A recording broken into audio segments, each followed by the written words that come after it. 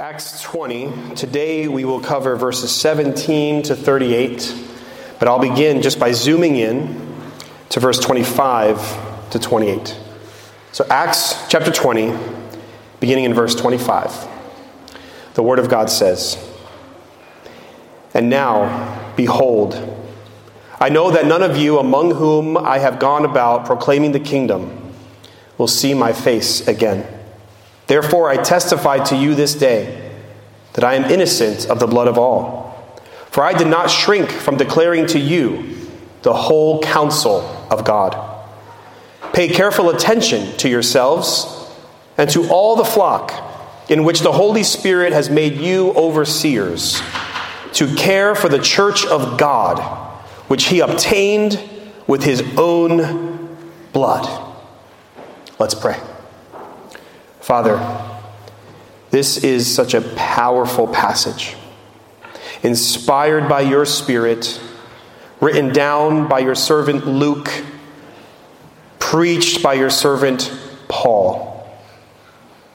It is timeless. It is for our good. It is for your glory.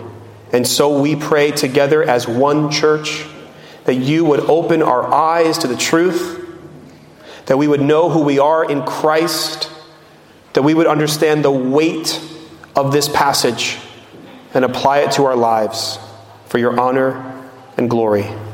In Jesus' name, amen. Well, you know that we live in a cursed world.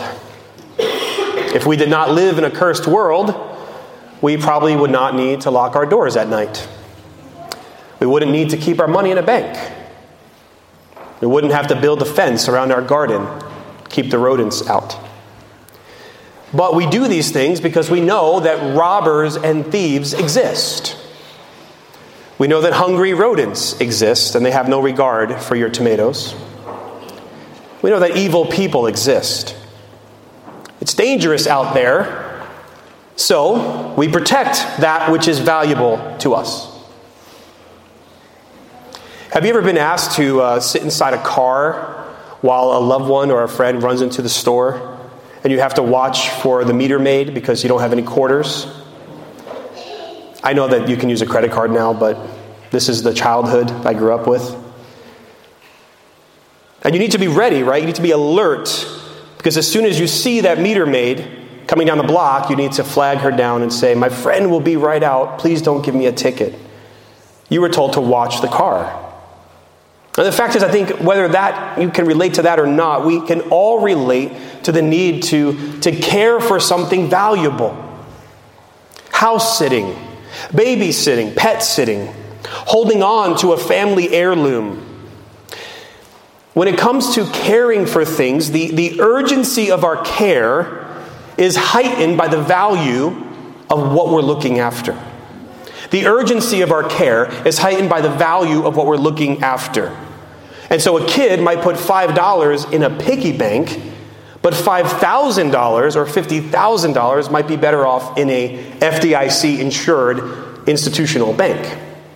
Not quite under your pillow. You wouldn't pet sit the same way you babysit. I think for most people. I mean, some people do treat their dogs like babies, but the value of the item or the person that you are guarding will rise with the urgency with which you guard that person or item, and so on. And in today's passage, the Apostle Paul is handing over something extremely valuable, something that he's worked for and toiled for years, has helped grow the church of Jesus Christ in the city of Ephesus. And in this, Paul's farewell speech, he is handing over the church to the elders of Ephesus, that they would take care of her and protect her from harm. And I pray, as we consider the weight of this today, that we will come away with a greater appreciation of the value of the church and of her need to be protected. Let's look at the context so we can understand where Paul's coming from. Look with me in verse 17. Verse 17 tells us, "Now from Miletus he sent to Ephesus and called the elders of the church to come to him. Now, if you go one verse up to our previous text, in verse 16, it tells us, for Paul had decided to sail past Ephesus so that he might not have to spend time in Asia, for he was hastening to be at Jerusalem, if possible, on the day of Pentecost. So Paul really wanted to go to Jerusalem. He had spent years in Ephesus. He is now 40 miles closer to Jerusalem. There are no planes and no trains back then, but he still wants to say goodbye to Ephesus. So rather than going back 40 miles up to Ephesus, he calls the Ephesian elders to come meet him in Miletus. So he's bringing together the pastors that he left in Ephesus 40 miles away. It's sort of like a pastor's conference. No other church members but the elders. We don't know how many elders, but there were several at least. And he's going to charge them with these words. Skip over now to verse 36 to 38. Verse 36 to 38. The Bible says, and when he said these things, he knelt down and prayed with them all. And there was much weeping on the part of all. They embraced Paul and kissed him, being sorrowful most of all because of the word he had spoken, that they would not see his face again. And they accompanied him to the ship. So you see, this is Paul's farewell message. If you've ever had to say goodbye to a loved one, that's what's happening here. Paul had brought the faith to these men. Through Paul, these men believed in the Lord Jesus Christ and their sins were forgiven. For years, Paul taught them. He raised them up. He appointed them as elders over the church. And now he's leaving. And very likely, he says to them, you won't see my face again. So that's the context of what's happening here. Paul is giving a farewell message to the elders at the Ephesian church. And he is saying to them, take care of the church. I've invested so much in her. I know how vulnerable she is. And I'm now trusting in you, appointed pastors, elders. Watch out. Protect her. Care for her. What Paul does here is very much a mirror of what Jesus does to his disciples when he's going to the cross, and he says to them, and he over weeks he teaches them, I'm leaving. I'm going to the cross. I'm going back to my Father. And here's what you need to do in my absence. Paul is mirroring his Lord here, knowing that he is probably not going to come back from Jerusalem. He might even die in Jerusalem. And we'll see what he says about that in just a moment. And he hands it over to the Ephesian elders. In this text, there are at least two things about the church's value. There's the church's value and the church's vulnerability that testify to why it is so urgent, why it is so important that these elders take care of the church. First, because of how valuable she is, and secondly, because of how vulnerable she is. And I think if I were to ask you, does the church have value in your life? You would say yes. And is the church vulnerable? Perhaps you would say, I think so. But this text will highlight those two things in such a powerful way. So I hope the Lord shows us the value and vulnerability of the church and then why she ought to be protected. Let's begin with the church's value. Verse 18. Now Paul is giving his speech. What does he first say? Verse 18. He said, when they came to him, he said, you yourselves know how I lived among you the whole time from the first day that I set foot in Asia, serving the Lord with all humility and with tears and with trials that happened to me through the plots of the Jews, how I did not shrink from declaring to you anything that was profitable, and teaching you in public and from house to house, testifying both to Jews and to Greeks of repentance toward God and faith in our Lord Jesus Christ. And now behold, I am going to Jerusalem, constrained by the Spirit, not knowing what will happen to me there, except that the Holy Spirit testifies to me in every city that imprisonment and afflictions await me. But I do not account my life of any value, nor as precious to myself, if only I may finish my course and the ministry that I received from the Lord Jesus, to testify to the gospel of the grace of God. And now behold, I know that none of you among whom I've gone about proclaiming the kingdom will see my face again. Therefore I testify to you this day that I am innocent of the blood of all. For I did not shrink from declaring to you the whole counsel of God. Pay careful attention to yourselves and to all the flock in which the Holy Spirit has made you overseers to care for the church of God, which he obtained with his own blood. I know that after my departure, fierce wolves will come in among you, not sparing the flock. Now look at verse 33. We'll come back to the other verses, but skip to verse 33 to 35. He says, I coveted no one's silver or gold or apparel. You yourselves know that these hands ministered to my necessities and to those who were with me. In all things I have shown you that by working hard in this way, we must help the weak and remember the words of the Lord Jesus, how he himself said, it is more blessed to give than to receive. There's so much that Paul says there that testifies to just how valuable the church is. The church is valuable. And you can see on your outline on the screen there that the church's value demands integrity. That the church's value demands self-sacrifice. And that is because the church's value is the blood of Jesus. Let's go through these things briefly. The church's value demands integrity. Did you notice how much Paul spoke about himself here? It's not because he's conceited, but he's defending his actions. He's saying, look what I've done. I came here to Ephesus, and I didn't ask you for a penny. I worked with Aquila and Priscilla. I made tents. I worked with my hands. You can't accuse me of greed or of anything else, any false pretense.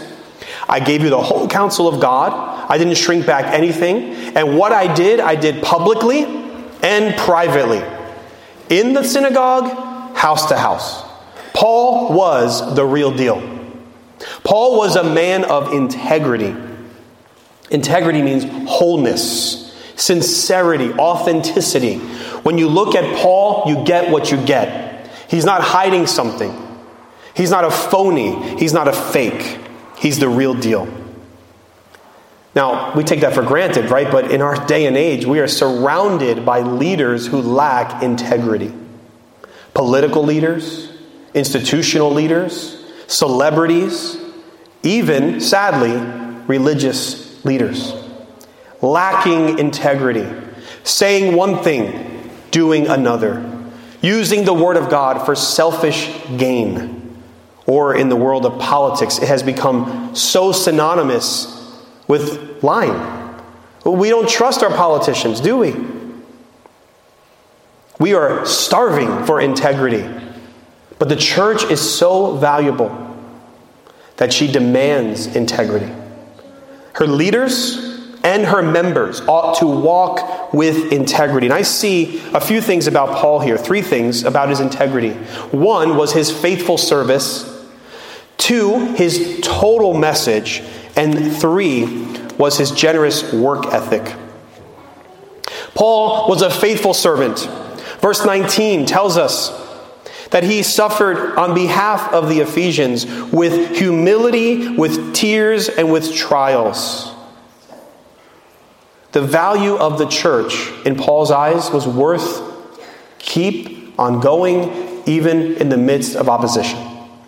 How many of us would cower the moment we were made fun of or mocked or ostracized for our faith? Paul is so much more in Paul's life. He experienced shipwreck. He experienced whipping. He's experienced imprisonment. He experienced a riot. He was stoned almost to death in order to carry out the gospel. And Paul never quit. He was a faithful servant to the end. He was a man of integrity.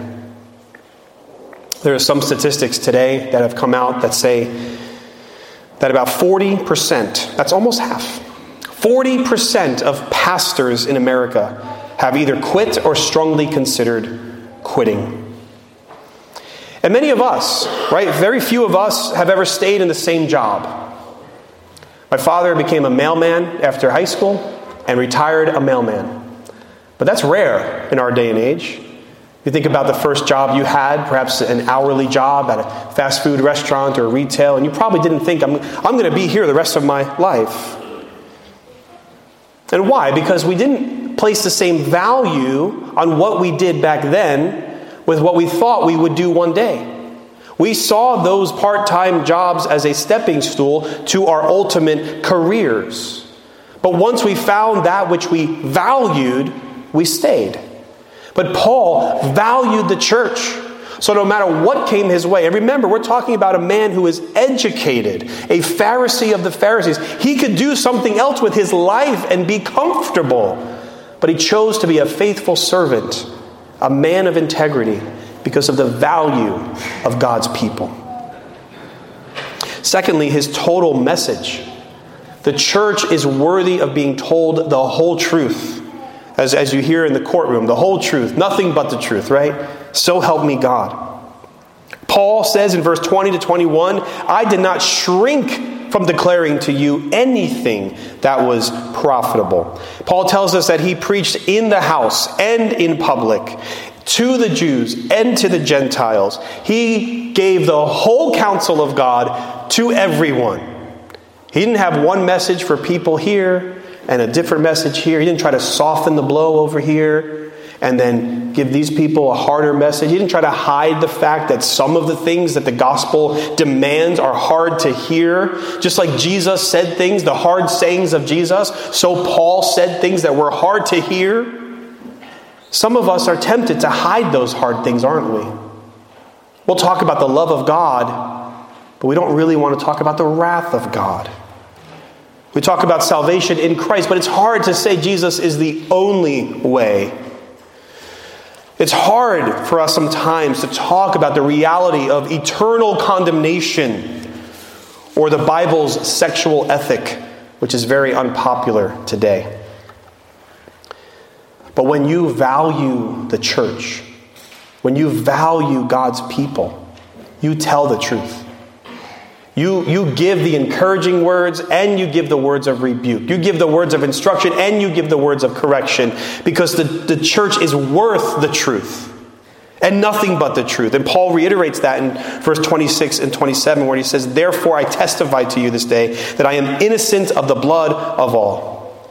That doesn't mean that Paul's perfect. It simply means he knows when he lays his head down at night, he has told the truth.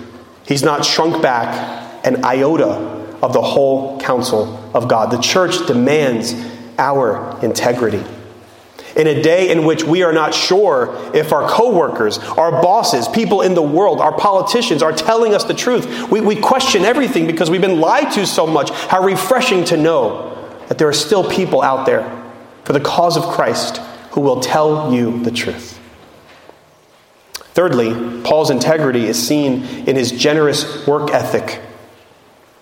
As he mentions in verses 33 to 35, that he didn't covet anyone's silver or gold, how he ministered with his hands. He didn't take any money for what he did as a missionary and as a church planter. Now, just for clarification, in other parts of the New Testament that Paul himself wrote, he does mention that ministers are entitled to being paid. And Paul himself did receive help freely from other churches. But in this context, Paul did not want to give an inch, that there was any room for an impression that he was in it for the money. And there were many people back in those days who would use witchcraft and magic to try to garner a crowd in order that they would get money. And there were many false Christs and false teachers out there. And Paul wants to separate himself from them.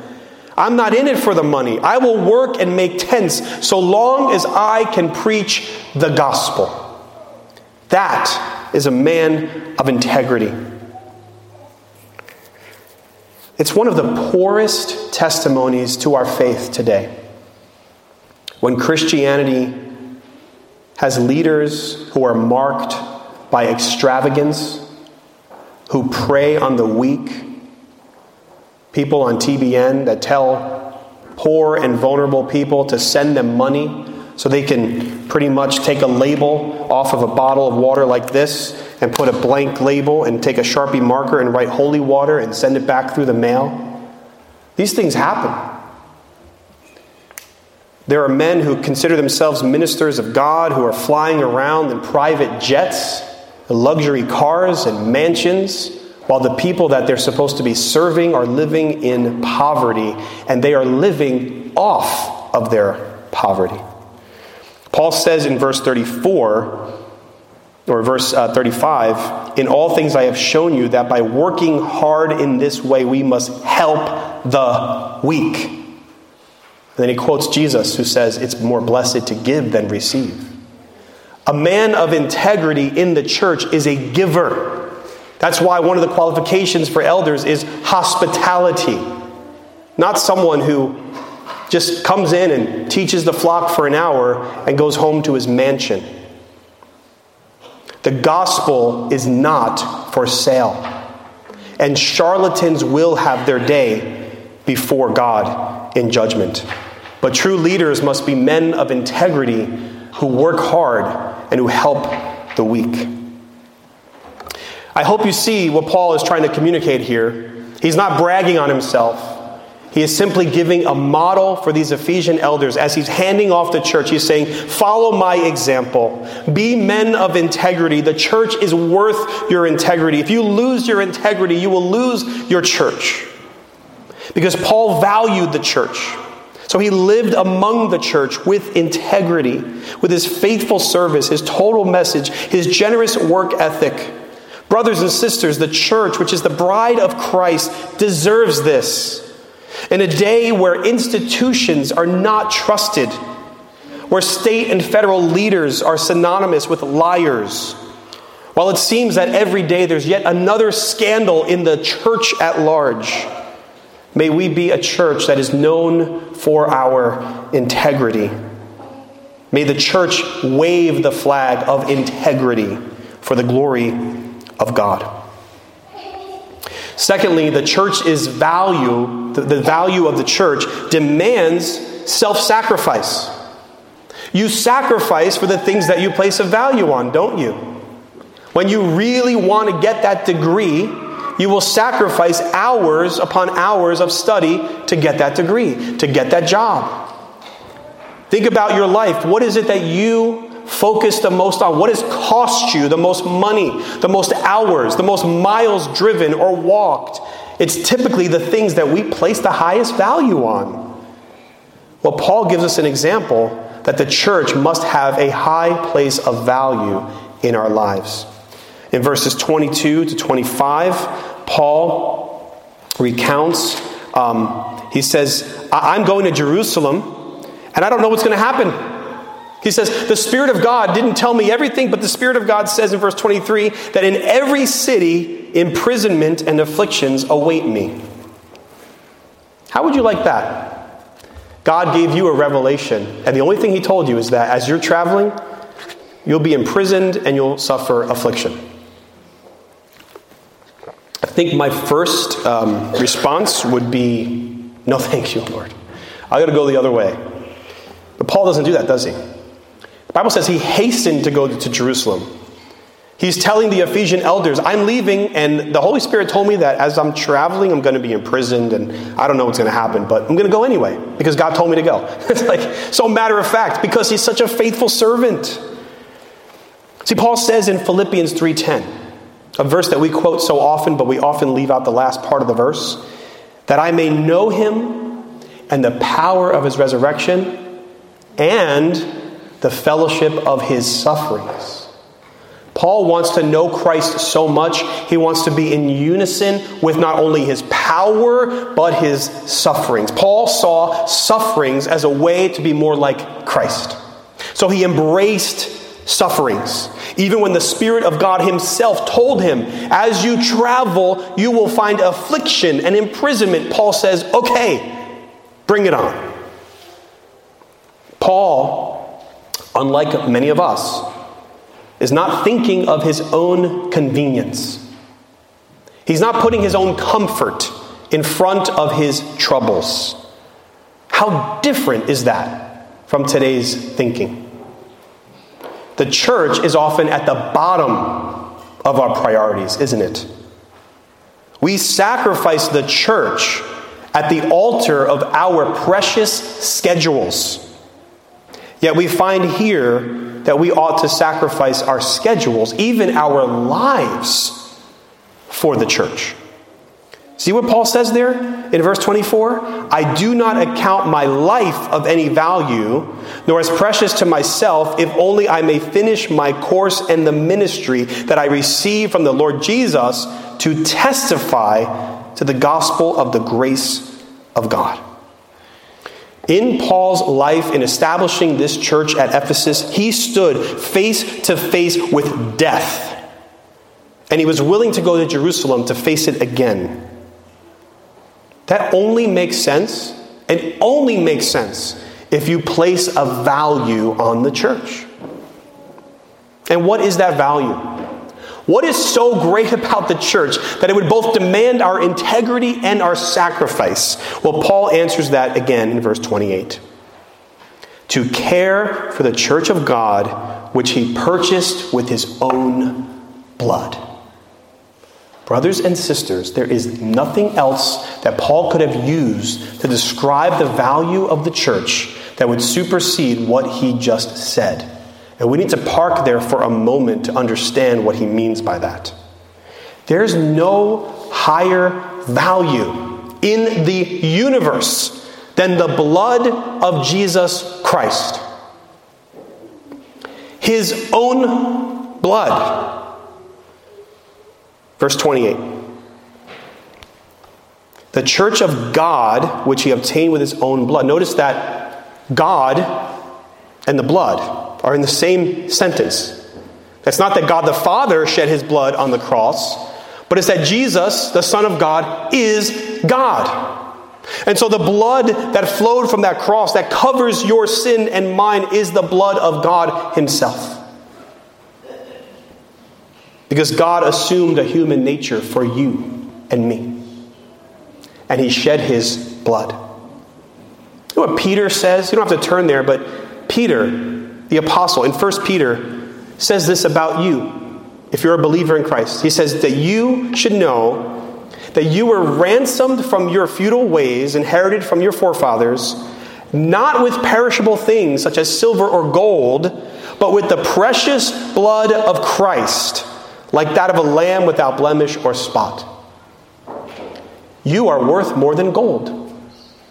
You are worth more than silver, diamonds, money, billions of dollars. Well, put a price on it. What's the highest valued thing you could think of in this world today? Nothing comes close to the blood of Christ. And it's the blood of Christ that bought your soul. It's the blood of Christ that obtained the church. This is the church that he purchased with his own blood. You say to a neighbor, please watch my house while I'm on vacation, because the house cost you $300,000. Or we say to the banker, please watch my portfolio, because this is my investment for retirement, for those 20 some odd years I get to enjoy. Or we say to a loved one, please guard this pocket watch. It's a family heirloom, passed down through generations. It has sentimental value, and it costs a lot of money. But Paul says to the Ephesian elders, watch this church with God, which God has purchased with his own blood. You can't raise the bar any higher than that.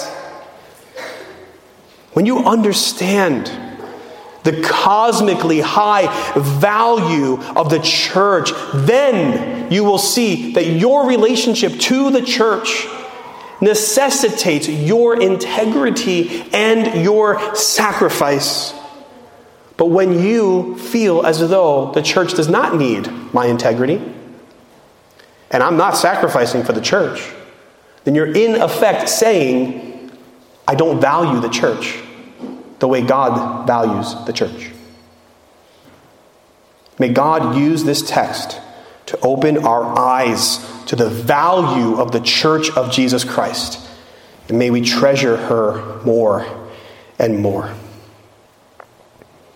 The church is valuable, but she is also vulnerable. She's vulnerable. And when I say vulnerable, I don't mean inherently weak. I simply mean subject to attack. Look with me in verse 29 to 31.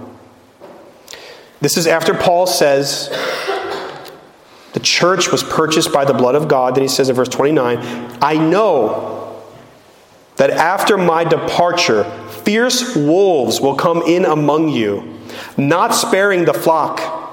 And from among your own selves will arise men speaking twisted things to draw away the disciples after them. Therefore, be alert, remembering that for 3 years I did not cease night or day to admonish everyone with tears. This is what Paul says right after he says, care for the church. Here's the church. God purchased her with his own blood because when I leave, she's going to be attacked. She's vulnerable to attack, both from within and without. Speaking of being left in cars, a couple years ago, I was with a coworker in Newark, and many people in that school where I worked really like to go to Whole Foods. It was kind of a hipster environment. And Whole Foods has this like snack salad bar that's like so awesome, apparently. I was with a friend, someone that I used to work with, someone that you know, someone that might be here today. I'll let you guess who that was. He used to work with me at this school, and he and I were in the car, and then as it is Newark, there's nowhere to park. And so the idea was for me to watch the car. So I sat in my friend's car as he went in to get food from Whole Foods. Well, the car was left in a vulnerable position. Not by a meter, but in a truck loading zone.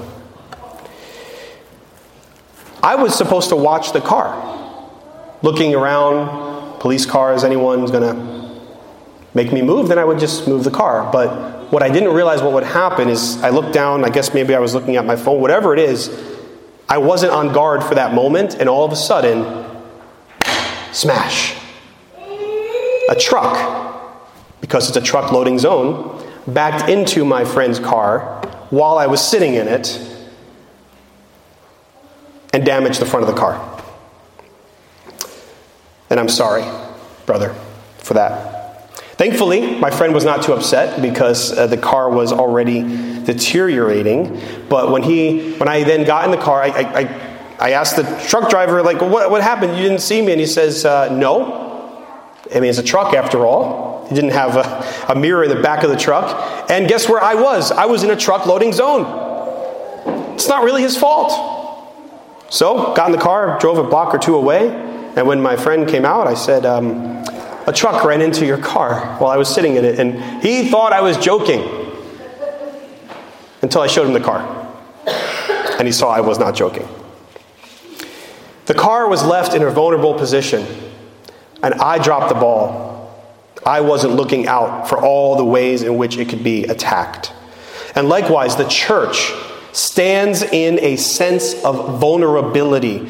As we are living in this cursed world, in the already not yet tension, there are enemies that will come against the church, and we must be on guard. Brothers and sisters, you ought to care for the church because of her value, but you also must care for the church because of her vulnerability.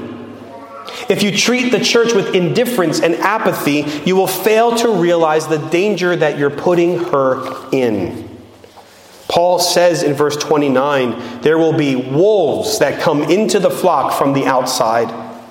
And in verse 30, he says, probably even more tragically, there will be some that come from among you. Those attacks come from without and within. Wolves from outside. False teachers. There's nothing new under the sun. You know that you can go to Christian bookstore or the Christian section at Barnes & Noble, and you can find all sorts of heretics on the shelves, but there's nothing new under the sun. Jesus warned his disciples about this. Paul warned Timothy about this. The Apostle John warned Christians about those who deny Jesus Christ. There is nothing new under the sun. As long as Christianity has existed, there have been false teachers. As long as there are flowers, there are weeds. And the wolves, they don't care about you. Paul says in verse 29, not sparing the flock. Wolves love themselves. Wolves are messengers of Satan. And Paul knows this. That's why he says, for 3 years, day and night, I have warned you with tears, because they're coming for you, and you must be ready. So when he entrusts these elders with the church, it's not like dropping off your child at a high security, baby-proof, sterilized daycare center where only approved, vetted adults can enter once they sign in and they have passed a background check. This is more like, quick, the enemy is attacking, take my small child and protect her while I go fight. That's the urgency with which Paul is carrying this message of taking care of the church. It is that serious. He is saying to the elders, you are being entrusted with something very valuable and vulnerable, and there are wolves that desire to eat the sheep. And then verse 30, it gets even worse. He says, there will be some that come from among yourselves. Remember, he's talking to only the elders, right? The Ephesian church is back in, they're in Ephesus. So he could not only be talking about Ephesian members, but he's talking to elders. Among you, there might arise false teachers that would draw away disciples. Right? Jesus had many enemies without, did he not? Herod, Pontius Pilate, the Pharisees, the Romans. But Jesus also had Judas. He also had enemies within. Someone who shared meals, who sang the same songs, who went on missions with the disciples. There will be enemies from within. And those enemies will twist things. See in verse 30? They will twist things. They will twist Scripture. They will teach false things. And they will draw away disciples. They will divide the church. They will convince gullible people that they are worthy to follow. And those other leaders, they're just corrupt. So follow me instead. And so Paul is warning these elders. Be alert. He doesn't say, if you guys pastor well, you'll be free from attack. Don't worry. No, he says wolves will come. And false leaders will arise. The church, the bride of Christ, precious, chosen, bought with the blood. She is valuable and she is vulnerable. But I don't want to leave you without hope today. Because God has also provided for us a vehicle through which the church can be protected. Paul's farewell speech is not hopeless. He is not saying to the Ephesian elders, when I leave, it's all going to be destroyed. He tells them, be alert. Because of the enemies, if you are alert, you will protect that which is precious in God's sight. So verse 32.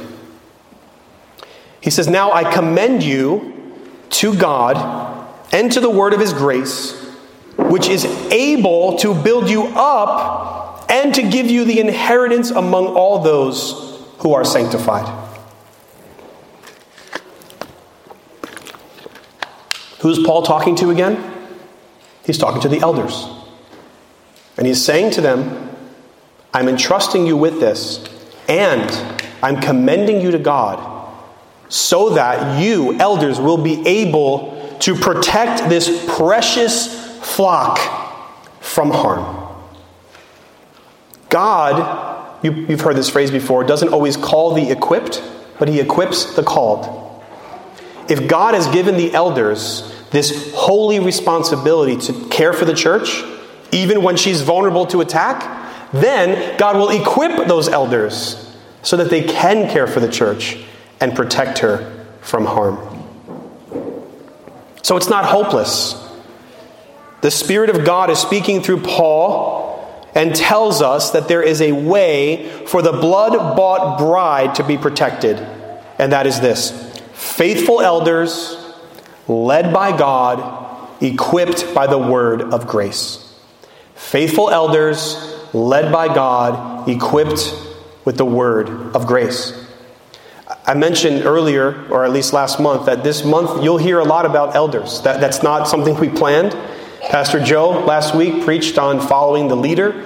If you didn't hear that sermon, by the way, highly recommend listening to it on sermon audio. At the end of the month, Pastor Johnny will preach on the qualifications for elders. And it just so happens because he's in 1 Timothy.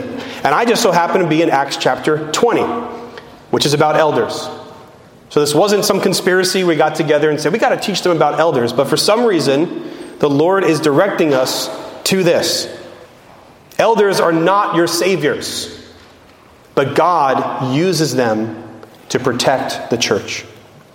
I want to just break down those three things. Faithful elders, led by God, equipped by the word of grace. Number one, faithful elders. Verse 28, Paul says, pay careful attention to yourselves, that's the elders, and to all the flock, in which the Holy Spirit has made you overseers to care for the church of God, which he obtained with his own blood. Just as you ought to be careful about whom you allow to guard your money and whom you allow to babysit for your kids, so the elders who have this holy responsibility to protect the church cannot just be anyone. He must meet the qualifications. And we'll hear more about that at the end of May. But suffice it to say that when you look at what Paul says in 1 Timothy 3, it's not necessarily that your elder must have great public oratory skills or be someone with a dynamic personality of a CEO. 95% of everything that an elder ought to be amounts to character. He must be humble, mature, not greedy, not indulgent, honest, patient, and able to teach. Not like many of the leaders in this world. In this text, we find all three functions of the office of elder. We find the word elder back in verse number 17. Elder just means mature man. I grew up in a church tradition where we never used the word elder, so I always thought that was just for, older people. An elder is older. Like the Mormons, they walk on the streets, they're like 18 years old, and like, hi, I'm Elder Joe. Like, you're elder? Really? But elder doesn't have to do with age. It has to do with maturity. An elder ought to be a mature, godly man in the midst of the church. But they are also referred to as pastors. That's why in verse 28, he calls the church the flock. So pastors are under shepherds of the Lord Jesus Christ. Like Christ, pastors must feed the flock the word of God. We must guide the flock in making godly decisions based upon the word of God. We must warn the flock, just like when a sheep is going the wrong way into the thorns, the pastors are to take the rod and the staff to correct and guide the sheep. And the pastors ought to protect the flock from the harm of the wolves. These men are elders and they are pastors. And thirdly, they are bishops. We don't use that word bishop in our tradition. You may see that in the Catholic Church or in some of the Pentecostal churches. But the word bishop is found in verse 28, where it says, the Holy Spirit has made you overseers. That's the Greek word episkopos. Epi means all around. Skopos comes from where we get scope, telescope, microscope. That simply means someone who sees everything. Someone who watches over. Now, some traditions like to have three offices. These are the elders, these are the pastors, and these are the bishops. But biblically speaking, these are three functions of one man. That's why the church really has two offices: elder / pastor / overseer and deacon. The elder must fill all three of these things. He must be mature, he's an elder. He must be a shepherd, he's a pastor. He must be a bishop, he's an overseer. He guards the gate. He guards who comes in as a member, and he also leads the church in discipline when necessary. These men fill this threefold role, become a vehicle of protection for the church against enemies without and within. But they must be led by God. Verse 32 again tells us, I commend you to God. They don't do this in their own strength. That's why it's in verse 28, before Paul says care for the flock, what does he say? He says care for yourselves. A pastor must watch himself. He must spend time with the Lord. He must mortify sin in his own life. He must check his doctrine against the Word of God. He must delight in the presence of the Lord for himself. Faithful pastors ought to be so filled with the Holy Spirit and then minister out of the overflow of their own filling. The reason why Paul commends them to God is to remind them that whatever success you have in ministry is not of you, but it's of God. We elders, we are simply instruments and no more. And I want to remind you of this because previous to this, I talked a lot about the church's vulnerability. Can I just also remind you of the promises that God gave to his church? Jesus said, upon this rock I build my church, and the gates of hell will not prevail. The church will not ultimately die. God will always have his people, whether they're a remnant or whether they're popular. Here we are 2,000 years later, and the church has gone through every danger, toil, and snare in every continent in this world, and we are still here, still praising the Lord, because God promised the church will never die. But local expressions of the church can die. In Revelation, Jesus does burn out the candlesticks of unfaithful churches. Local churches can apostatize and divide. Some of us have experienced that in our past. So while the church universal will never die, the church local remains vulnerable. And our church's success, our church's health, our church's protection is a work of God. He gets all the glory, not the pastors. So the vehicle of protection are godly elders led by God. And thirdly, they must be equipped by the word of grace. Right? Verse 32, he says, I commend you to God and to the word of his grace. Most commentators agree that when Paul says the word of his grace, that's just shorthand for gospel. That's everything the gospel entails. That God is holy. That we are sinners. That we cannot save ourselves and we only deserve condemnation. But that in his love and mercy, God sent his Son, Jesus Christ, to die for our sins, to bear the penalty that you and I deserve. And he invites us to turn from our sin and believe in him alone for salvation. The gospel is Jesus rising from the grave on the third day and living to make intercession for us. And that by faith alone, not faith plus works, not faith plus rituals, not faith plus money, but faith alone in Christ, our sins are gone. We become born again. That is the good news of the gospel. And Paul loves to address it with the word grace.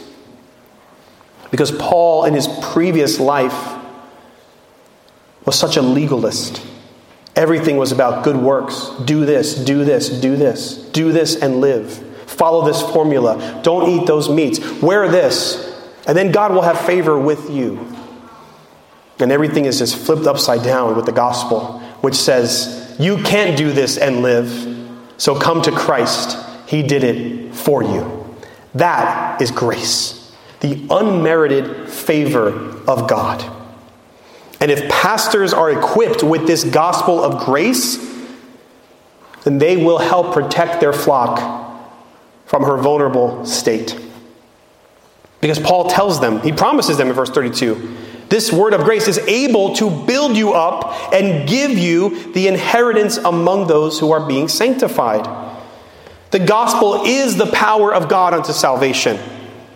The gospel is that which gives us access to the Father. The gospel obliterates our sin. It is the cause of our growth in holiness. It is the driving force behind all that we do. Notice that Paul just laid the smackdown on them. He said the church is purchased by the blood and she's vulnerable, but he doesn't give them a 12-step program to try to protect her. He just says, if you have God and you have the gospel, you have what you need.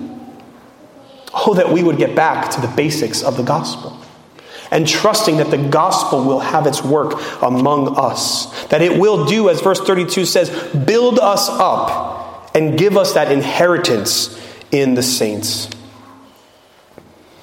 Everything we teach must come back to this glorious gospel of grace, that we would not live in condemnation, but serve God with peace in our hearts. And so, Paul's elder meeting in Miletus ends with this. Having recounted his own integrity and his own sacrifice, and entrusting these elders to care for the church at Ephesus, he reminds them of the church's value, but also of her vulnerability. And he charges them, watch yourself and watch the flock. And now I commend you to God and the word of his grace. And then in verse 36 to 38, it says, having said these things, he knelt down and prayed with them all. And there was much weeping on the part of all. They embraced Paul and kissed him, and being sorrowful most of all because the word he had spoken, that they would not see his face again. And they accompanied him to the ship. There's so much in here, brothers and sisters, but I would just ask you this one question as application. Does your view of the church align with God's view of her?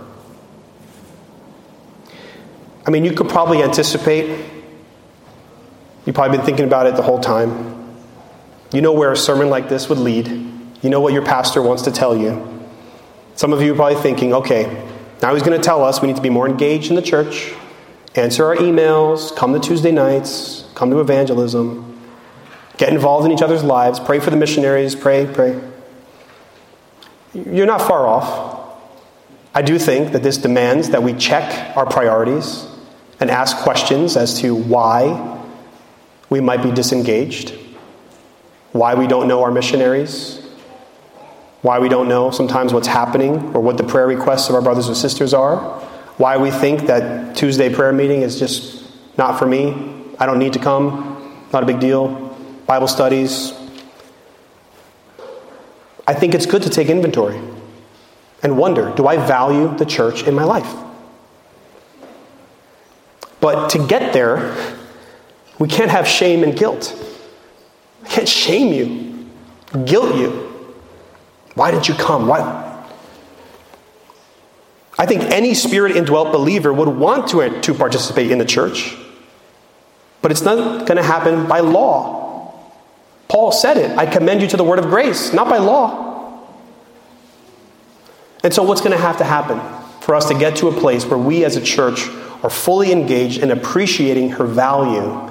Our minds have to be renewed. We must align our thinking with God's thinking and reject worldly thinking. We must see the church how God sees her, as both valuable and vulnerable. And when I say the church, I don't just mean the congregation, I mean you as an individual. And I don't just mean you as an individual, I mean the congregation. See, we're part of one another. We're members of one another. We're in the same body. We're in the same flock. We are the sheep of his pasture.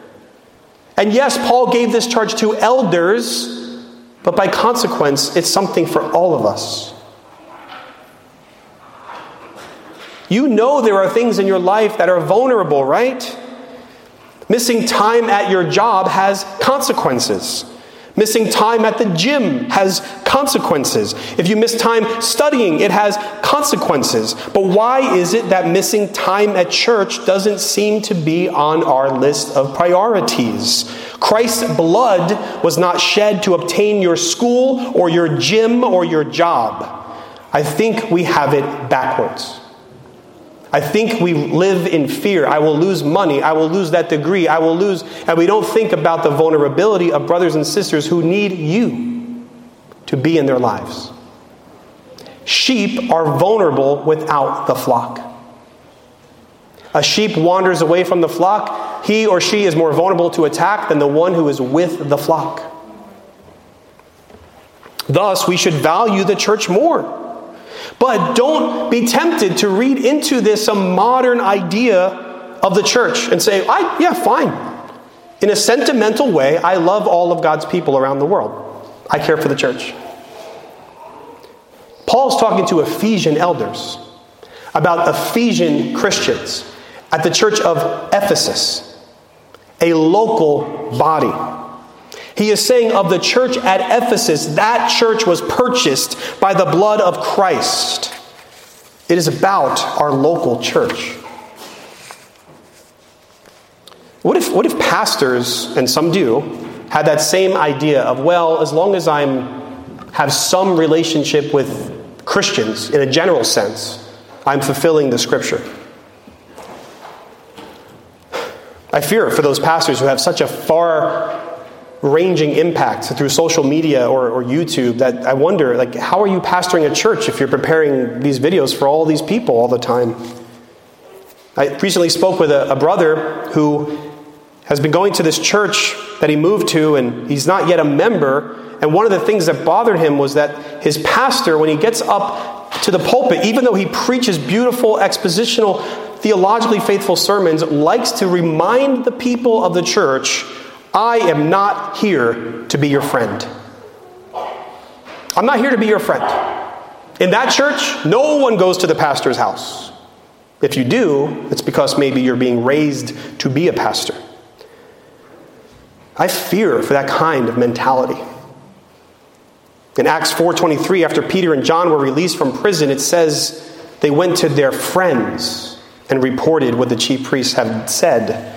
Jesus himself, Jesus, the chief shepherd, said to his disciples, "No longer do I call you servants, for the servant doesn't know what his master is doing, but I have called you friends. For all that I have heard from my Father I have made known to you." Jesus was a friend of sinners who laid down his life for his friends. He's the great shepherd in our example. How can any man who considers himself an under-shepherd of Jesus refuse to be friends with his people? So whether you're an elder or not, all church members must walk in close community with one another, valuing one another, protecting one another in Christ-like love. Brothers and sisters, we're in this together.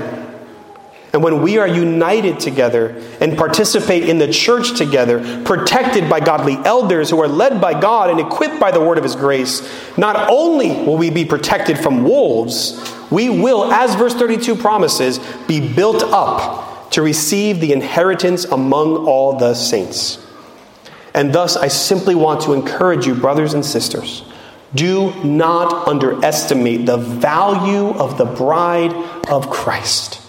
This is your body, your family, your flock, and she is purchased by the blood of Christ. Oh, we are not perfect.